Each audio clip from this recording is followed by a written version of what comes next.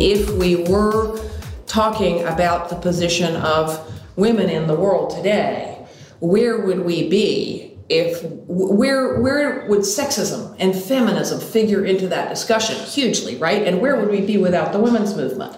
Well, if we're talking about the role largely of older people in the world, that is how central ageism needs to be to the discussion, whether we're talking about ageism in the workplace or ageism between our ears. Welcome to the Lifelines podcast, brought to you by the Brooklyn Writers Project. I'm Marina Aris. And I'm Diane Fenner. And we're your hosts. This is the podcast for book creators, book lovers, and literary ambassadors. Join us each week as we explore the writing life, the art, and the business of creating great books. Welcome to another episode of Lifelines, the Books podcast. Here with us today is author and activist Ashton Applewhite. She is the author of This Chair Rocks, a Manifesto Against Ageism. Ashton has been recognized by the New York Times, the New Yorker, National Public Radio, and the American Society of Aging as an expert on ageism. She blogs at This Chair Rocks, has written for Harper's, The Guardian, and the New York Times, and is the voice of Yo, Is This Ageist? Ashton speaks widely at venues that have ranged from universities and community centers to the TED main stage and the United Nations. I'm so used to saying states.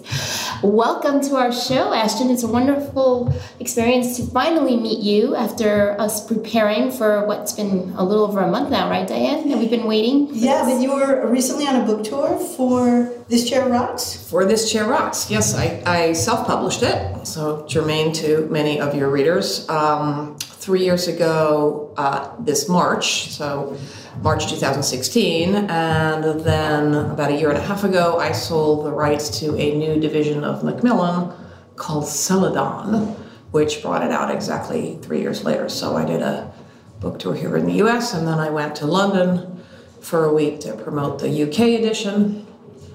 Were you at the London Book Fair? I was there this year. I was not. No. Okay. No. Okay. Too small cheese for that, but no. You never know. Congratulations. That's wonderful. Thank you. Yeah, congratulations to you for going from self-published to Macmillan. Was that something you initiated, or did they reach out and find you? Do you attribute this to something that you did, or just... No, we did it. The we in this context, although he would be making lines, fingers across his throat gestures, is my partner in life, whose name is Bob Stein, and he worked in electronic publishing for a long time.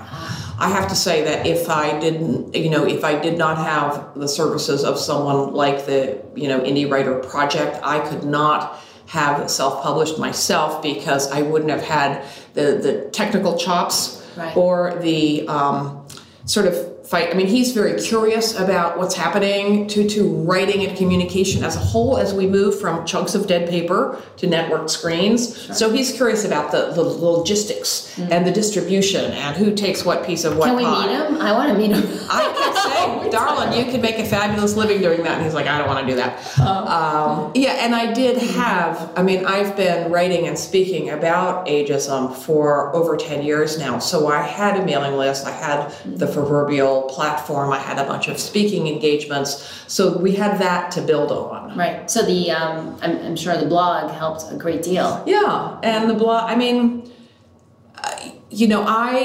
never set out to be a writer. I sure as shit never set out to be a public speaker. I don't have an ounce of the performer in me. But I do feel, I'm an evangelist. I'm an atheist, but I'm an evangelist for a cause, that just seems incredibly important to me, individually and collectively. So that makes it easier, because I feel like, the book and my talks are about this message that's much bigger than I am, and it's not that there's no ego involved, but I feel like I'm sort of a vessel, right, for this larger message. Have you ever taken a personality test? No. I know this is not something we ask people all the time. I'm an introvert. Okay, no, it's because I recently took one this year, and I found out that I was an advocate, and you sound so much like an advocate, like someone who just has this cause that moves you, and so you're using writing, which you never thought you would. Right. Well, yeah, it's more surprising to me that I ended up also doing public speaking. I mean, my first job, way back when I had a real job, was as an editor. So, and I was always an avid reader. I don't write because I have a burning desire to write. I find writing miserable and slow and agonizing. My daughter said once, ages ago, she said, well, why do you write if you hate it so much? And I said, because when I read something that I've written that I'm really happy with, it feels great. And when it feels like something that is important from a personal self-realization point of view and a social justice point of view, I have to say that's the damn cherry on top. Yeah, I remember when you and I were together at another event and you were talking about ageism, and some people in the Q&A were asking how to overcome certain specific obstacles. It was workplace ageism. And you spoke like a person who just wants to spark something and then move on and spark something somewhere else. And you said, well, remember in feminism when back in the days when women didn't have jobs in the areas they have jobs now, and what happened in between? And this is what you can do to overcome your problem, even though you couldn't point them to a particular law or plan. And it was very much like watching somebody who knows how to ignite a movement. Thank you. I mean, so I assume that's what you mean about having to write. The book has jam. The book has tons of, specific legislation we should follow and, and legislation that's helping us getting there and specific policy recommendations, but I'm not a policymaker, right? The thing that I can do that no one else can is to try and excite people about this. I mean, if we were talking about the position of women in the world today, where would we be? Where would sexism and feminism figure into that discussion? Hugely, right? And where would we be without the women's movement? Well, if we're talking about the role largely of older people in the world, that is how central ageism needs to be to the discussion, whether we're talking about ageism in the workplace or ageism between our ears, right? I do want to make the point that ageism is any judgment about anyone or any group of people on the basis of age, and younger people experience a lot of it too. Sure, the millennials. So you keep saying that word is like so it's not just an old people's problem by any means. Right. Older people bear the brunt of it because we live in a youth-obsessed culture. But one thing that's super important is to not fall for old versus young framing of stuff. We see a lot of it around the election, too old to be president, or why don't millennials get out and vote, or why did the boomers suck up all the good stuff? All prejudice pits us against each other. Right. Like stay-at-home moms arguing with moms who work outside the home about who's a better mom instead of joining forces to close the damn wage gap so that women could choose whether or not to stay home. So right.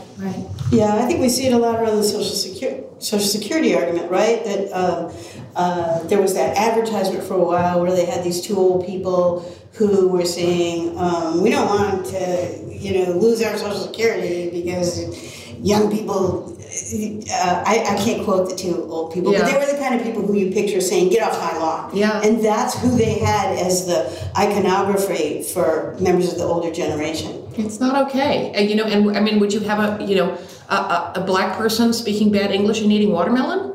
It is that offensive, or, some caricature of a, effeminate gay man or whatever, we don't mock people on that basis anymore. We look at their character and what they're capable of. And age, we shouldn't be discriminated against on the basis of anything about ourselves we cannot change. And it's very effective to point out, gee, would that language, be okay if it was on the basis of who I slept with or what color my skin is? Well, my age is no more fair game. The longer we live, the more different from one another we become, and the less someone's age tells you about what they're capable of, physically, mentally, what they're interested in, anything about them. Well, and what's particularly annoying to me sometimes is when I see publications or commercials, things that are trying to reverse the stereotype of aging, and what they do is they create a character in their film or they put somebody in their advertisement who has one dimension of personality, which is that they're old, nothing else. Right. Or that older person is, jumping out of airplanes or skateboarding, and that's actually at the London Book Fair the year before. I actually loved the image, but there was an image of a really beautifully dressed older couple still holding hands, and I think he had a skateboard and she had roller skates. I forget. It was something like that. But it was a gorgeous image, but it certainly made me stop and think, what are they really trying to tell me, right? What are they really trying to say with this image? And it can go both ways. I mean, it's good because I put you on the spot a little bit and notice that you did something which we all do. I still do it all the time. I just did it, is to use the word still. Still holding hands. Like, why do we use that word when it refers to something perfectly ordinary? Right. If a person is still climbing Mount Everest at 90, that warrants a still, right? But why wouldn't we hold hands, have sex, eat ice cream, sing, If it's an athletic feat like skateboarding, that I will, but other than extreme athleticism, older people do the same stuff that younger people do right to the end. Right. And those stereotypes, they're good in that they challenge our idea of older people as sexless and decrepit and, staying at home and sad and lonely.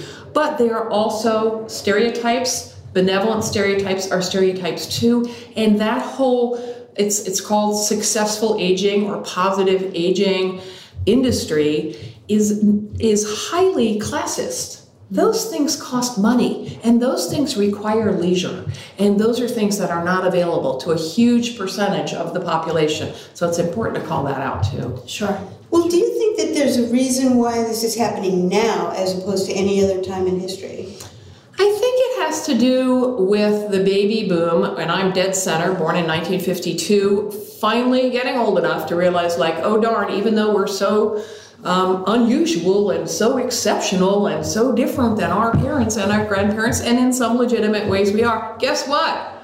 We're still going to get old. I think the whole globe is starting to realize that for better and for worse, there's a whole lot more oldness than there used to be. And I am not a Pollyanna. There are real challenges associated with supporting an older population. But let's tell both sides of the story. There are opportunities here too. I mean, millions more healthy, well-educated adults than ever before in human history. And we don't know what to do about that. Roles and institutions have yet to catch up. This has happened incredibly fast.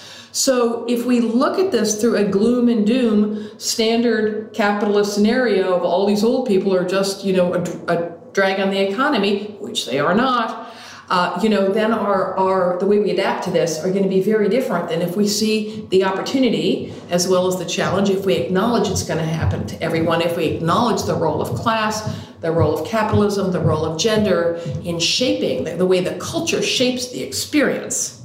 Right, I was going to talk about the experience for a moment because everything you touched on for me means that we have to shift our perspective a little bit. We need to really open up our eyes and see more than what we've been, sort of accustomed to thinking for so long. Bingo. But now we shift our perspective, and now we need to talk about experience. Okay, well, what does experience mean? Does it mean shifting perspective, that's more the general consensus in society, but now the people themselves who are in these age groups need to act.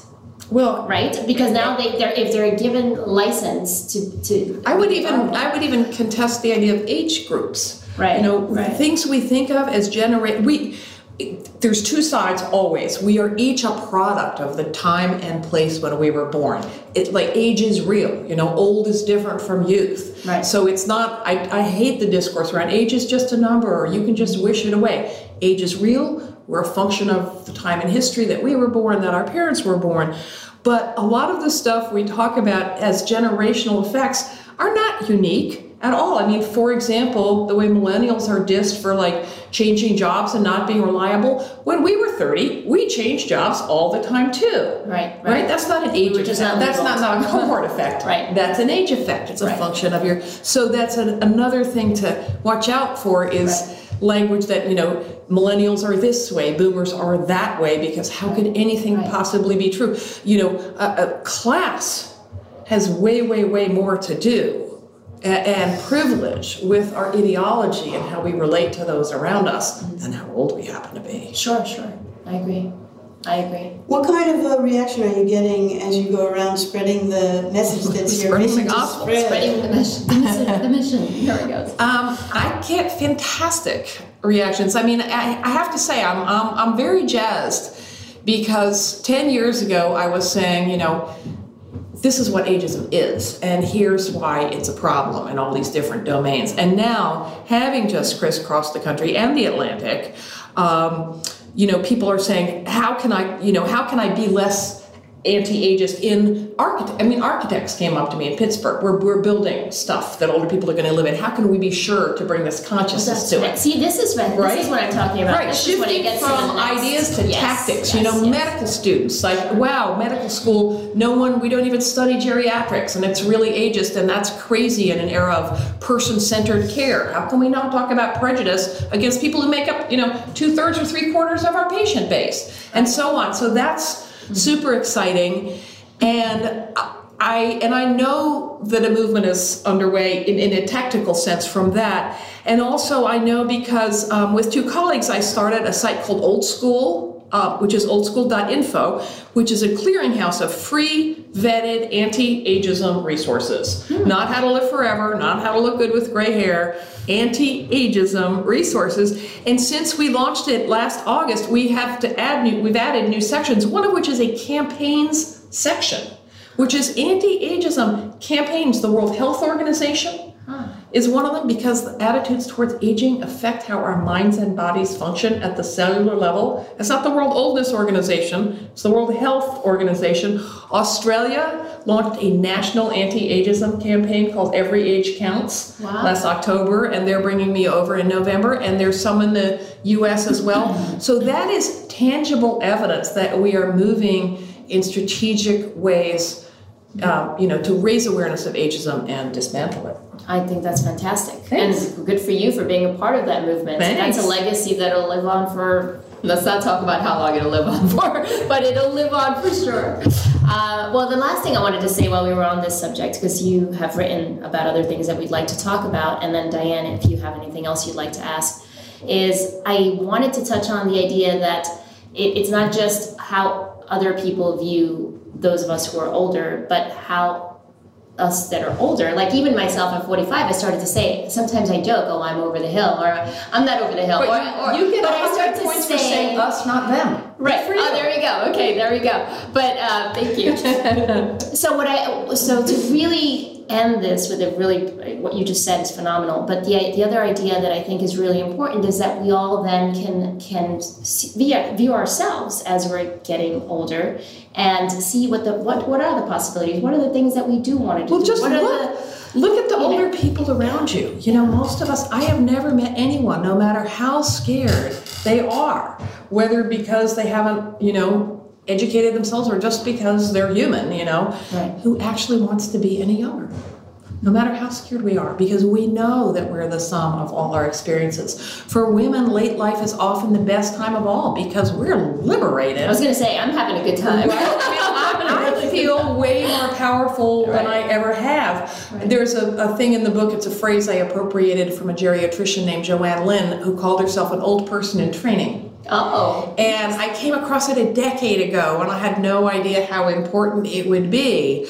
But it's an imaginative connection to your future older self, she can be as far off in that horizon as you need her to be. When you're young, it's really hard to imagine being old. And I don't think that's ageism. Right. I think it's human. But if you can avoid getting on this hamster wheel of age denial, it's never going to happen to me, I don't want to think about it, that's where the trouble starts, right? Sure. And if you can say, someday I'll be old, right, and make that psychic and imaginative connection to your future self, then you don't do that othering thing that powers all prejudice. Right. Turning a group into other than yourself, other color, other race. The weird thing about ageism is that other is your own future older self. If you don't fall into that trap, the better off you are, the earlier you start. And the other weird thing about it is that we forget every single one of us will enter into that other. It's not like, look, I'm never going to be Chinese, so I can't afford it's like no matter who I am, everyone who's calling somebody else old is going to be in that same right. position. And there are older people. I mean, people say, when does old begin? Well, arguably, if there's more road, behind you than ahead, but we so deeply internalize these negative attitudes about age and aging that people are like, I'm not old, right. And so the fact that you're able to say us is a huge, huge step, because then you're already sort of over this hump of pretending like there's some dividing line between old and young, after which it's all going to suck. There is no dividing line, right. Obviously. If anything is not a binary, right. It's right. Age. Right. I mean, if we've come to accept that gender isn't a binary, why on earth are we still hung up on some imaginary old-young thing? It's why I use the word olders and youngers as nouns, because as a writer, I literally got tired of typing older adult or older American, and I started to use it as internal shorthand. Right. And then I just started to use it, and now all my friends do. It sounds good. I like it. It works. I mean, I'm very leery of neologisms, but it works, and one of the nice things about it, it's value neutral. Doesn't imply that older is better or senior or more valuable, because everyone is equal. But also, we're olders and youngers at the same time. We age in relation to each other in the world. So that's the thing. There's no binary. There's no dividing line. Right. I like that. But we've all come to absorb it. I do it to myself all the time. I try to get away with looking younger than I am. I try to get away with telling people I'm younger than I am. I get flattered when they get my age wrong. And I think everybody does. I get frustrated. I actually read the beginning where you wrote about being a certain age and people saying, "Oh, you look good for your age." I get that all the time because I'm 45 and nobody believes me. You know the snappy answer to that? I saw it.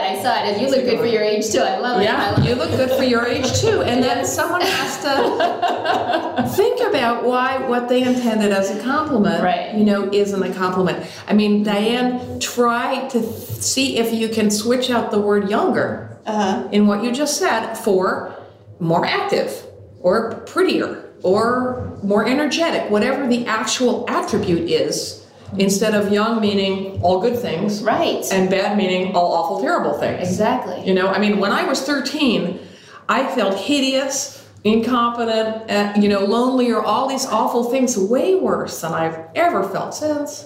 It's not a function of age. Feels like you've had some practice at expanding your vision of people who are pigeonholed. And I know that your previous book was about women, and I just wonder if this is part of a progression from having looked at other sort of social prejudices, and then you kind of got the knack for unpacking these labels that we use and said, aha, and we're doing it with ageism too. Well, when my first book, which I wrote, almost 25 years ago. 97, I think, right? 97. I mean, writing books is horrible. Writing is horrible. You sound like a typical writer. You don't know that we all sound the same. We say this about it, but we are compelled. I never wanted to write another book. But give us a title of that book. It's Cutting Loose: Why Women Who End Their Marriages Do So Well. Right. And it is not an anti-marriage book. It is an anti-patriarchy book. It is a book about how it is hard to have an egalitarian marriage in a society that treats men and women differently. And the people I'm writing for, which is not just women, are those who aspire to being equal partners in the relationship, however they define that, And the catalyst for that book was I decided I had been married for 11 years. I had 2 little kids, could not stick it out. And my attorney said, just a passing comment, that more and more of his clients were women who were realizing they didn't, have to stay in the marriage. And I went home and found out in 2 seconds that 2/3 of divorces were initiated by women. It's been that way forever. Some people know it. It's still constant 25 years later. I was astonished. I thought it was like 98% guys dumping their sad, withered, old, pathetic wives for fertile young trophy versions. And I sort of smacked myself in the head and went, why don't we know this? Is marriage so terrible? Is life after divorce not so terrible? And what I came to discover in the course of writing the book is, of course, that it is misogyny and sexism and patriarchy that make it hard for the husband and the wife to have an egalitarian marriage. None of those forces are our friends. Mary Catherine Bateson, the writer, said it really beautifully, that in a traditional patriarchal sense, the wife serves the marriage and the marriage serves the husband. Right? And that force is not your husband's friend either if he aspires to egalitarianism. 22 years later, when I started investigating age and aging, and again, in 2 seconds, I learned so many facts that are right at the top of the internet, about age and aging that were so much more positive. For example, I thought the odds of ending up in a nursing home were pretty good. Percentage of Americans over 65 in nursing homes? Don't know. I would have said 20 or 30. Yeah, that's what I would say. It's 2.5%. Really? Not all, that low? Not all senior residences, right? But nursing homes. It's down from 4% to 2.5% in the time I've been writing about this. Interesting. Yeah. I mean, and that people are happiest at the beginnings and the ends of their lives, despite living in a culture that tells you you're a useless piece of shit every 5 minutes, right? Imagine what that'll look like once the revolution happens, right? Or gains more speed. And, I could go on. And I was just, once again, the catalyst was, why don't we know this? Mm-hmm. We don't know it about marriage because we live in a sexist and patriarchal and capitalist society, which works better if women work for less pay, do all the work at home, and serve the marriage so the marriage serves the man and keeps all the cogs in the machine going to make the people at the top of the food chain wealthier. And we don't know it about ageism because we live in an ageist, sexist, capitalist patriarchy that works better if people who are not conventionally, economically productive, and don't get me started on all the ways in which older people are in fact productive in a million conventional and less conventional ways, can be discarded. And it's why we don't care about kids either. It's why pediatricians are underpaid. It's why we're not family friendly. If you don't vote and you don't make money, you have less of a voice in this culture. Have you done a survey and looked around at other cultures? Because I can think of a few off the top of my head that really revere aging. Not so many that really privilege women. China was one of them. I think they have like a whole routine, right? I mean, the dinners and the meals. I think that they have this honor system of sorts where they ritualistically, they hold hands, or I'm not saying that like still hold hands. Like they hold hands with their elders all the time. I think I've seen it. I mean, societies which have a tradition of Confucianism or elder worship certainly do revere their elders. Indigenous cultures here, right. In a lot of African American communities, older women are really, really respected. China is a perfect example in that it's become a hyper-capitalist and highly urbanized society. Anywhere people live in a mixed age community, which typically means, a village, a small town, there's less ageism, of course, because everyone sees the role that everyone has in culture from the day you're born till the day you die, right? And you're in contact with each other. Right. The US in particular is super age segregated.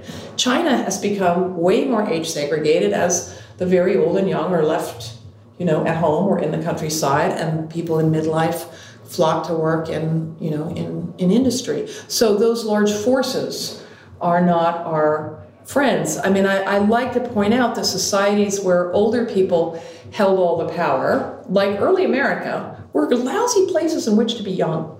Mm. You don't want, what you want is a society that acknowledges and respects the very real differences between youth and age without organizing them into a system of social inequity, and that supports kids for obvious reasons. Younger people who, when you're trying to get your career going and you have little kids, we need to be, infinitely more helpful to people at that stage. We need to work longer. Obviously, it's absurd to think that, at 65, everyone's going to go sit on a porch swing, even if they could afford to do it, and then sit on that swing for 30 more years. Right. But again, roles and institutions have yet to catch up. So we have an enormous task of, that's going to affect every domain of our lives. But, in the Paleolithic era, we started living long enough to have grandparents. And that is when we developed art and music and human civilization flourished. Interesting. And because older people became repositories of knowledge, right? We are now experiencing 4 and even 5 living generations There's also a ton of alarmist rhetoric, right, about the gray tsunami and all the old people are going to suck all the good shit out to sea.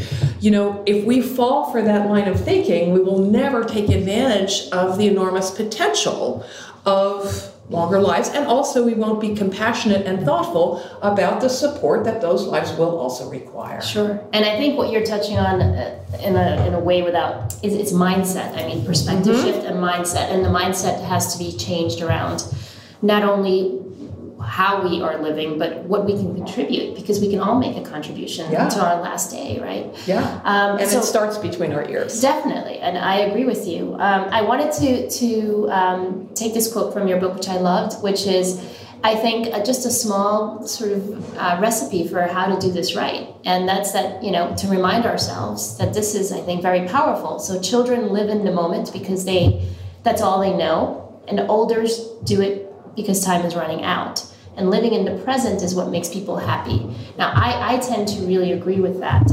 And I do feel that part of this perspective shift is not looking back and forward all the time, but to start seeing what contribution am I making today? How am I feeling today? What's great about today? And as you noted in your book, there comes that point where you have the role reversal. You have to ask for help, and you have to start to let go and grieve and mourn the parts of you that can no longer be what they once were. But that's absolutely true in terms of physical function, which does decline. There are two inevitable bad things about getting older. Right. People you've known all your life are going to die, and some part of your body is going to fall apart. Right. But as far as asking for help, we ask for help lifelong. It's not a binary. As we get very old, of course, the percentage, we do relinquish control over some things, but it's a great quote in the book from a Dutch gerontologist: autonomy requires collaborators. So I think I would like to take the word dependence and independence out of the entire aging discourse and swap it for interdependence. We are all interdependent all the way along. We do need to ask for more. Right. As we age. I mean, even if it's just with, the shoveling and the schlepping, but it'll be with more than that. But by casting a wide net, by having younger friends, which is incredibly I like the part in the book where you borrow somebody's children. Oh, it'd be nice. Suck up to other people's kids. That was good. I think that's an enormous thing we've learned from the LGBTQ community, is this whole idea of families of choice, especially for people who don't have kids, or, you can ask your kids for some things, but, ask other people. The most important component of a good old age is not health, which I would have sworn that it was. And then I thought, well, it must be money because you can buy it. It's not wealth either. It is having a strong social network. And it's really, really important. If humanity is going to tackle the wicked problems we face, starting with climate change, we need all ages at the table. Right. Which is another really obvious reason not to fall for, those old people, they won't understand, or they don't care about the planet. Some don't, but some young people don't either. Age is never the reason. Got it. So we have time for one more question. Diane, do you have something else you'd like to ask before we wrap this? I do, but I don't know how general an interest it is. I'm particularly interested in social policy, and I just wondered whether you had any recommendations for what our government or even our private sector could do that would be the most helpful in bringing about change. I have tons of them, and there is the last chapter of the book is called Occupy Age. And it is full of recommendations. I mean, fund the Elder Justice Act. How about enforce age discrimination in the workplace? How about make everywhere handicap accessible?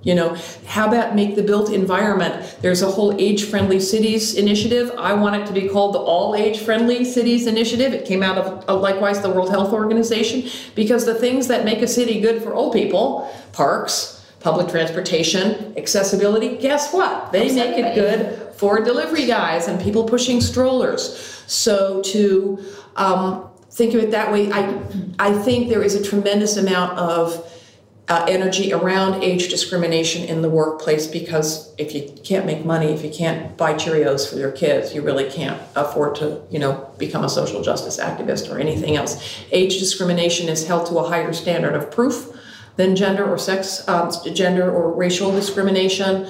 Let's change that. And the other thing I absolutely want is a public health campaign an anti-ageism campaign as a public health initiative, because we know that people with more realistic attitudes towards aging, which is to say more positive attitudes, walk faster, live longer, are less likely to get dementia. That is the cheapest and most effective way to change our attitudes towards the rest of the life, and to make to increase not just lifespan, but health span, the percentage of that life that we spend healthy and active. I think that's wonderful. Okay, so we'll stop there. We'll ask you to tell our listeners where they can find out more about you and your books. If you can give us the URL, and we'll include it in the show notes.